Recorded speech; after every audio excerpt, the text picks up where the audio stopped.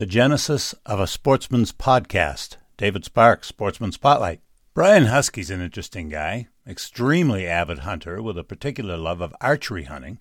But as is so common amongst outdoorsmen, Brian loves to share the lore with like-minded people. We do the same thing on Sportsman Spotlight, but Brian has taken to a format that has become all the rage these days, a podcast.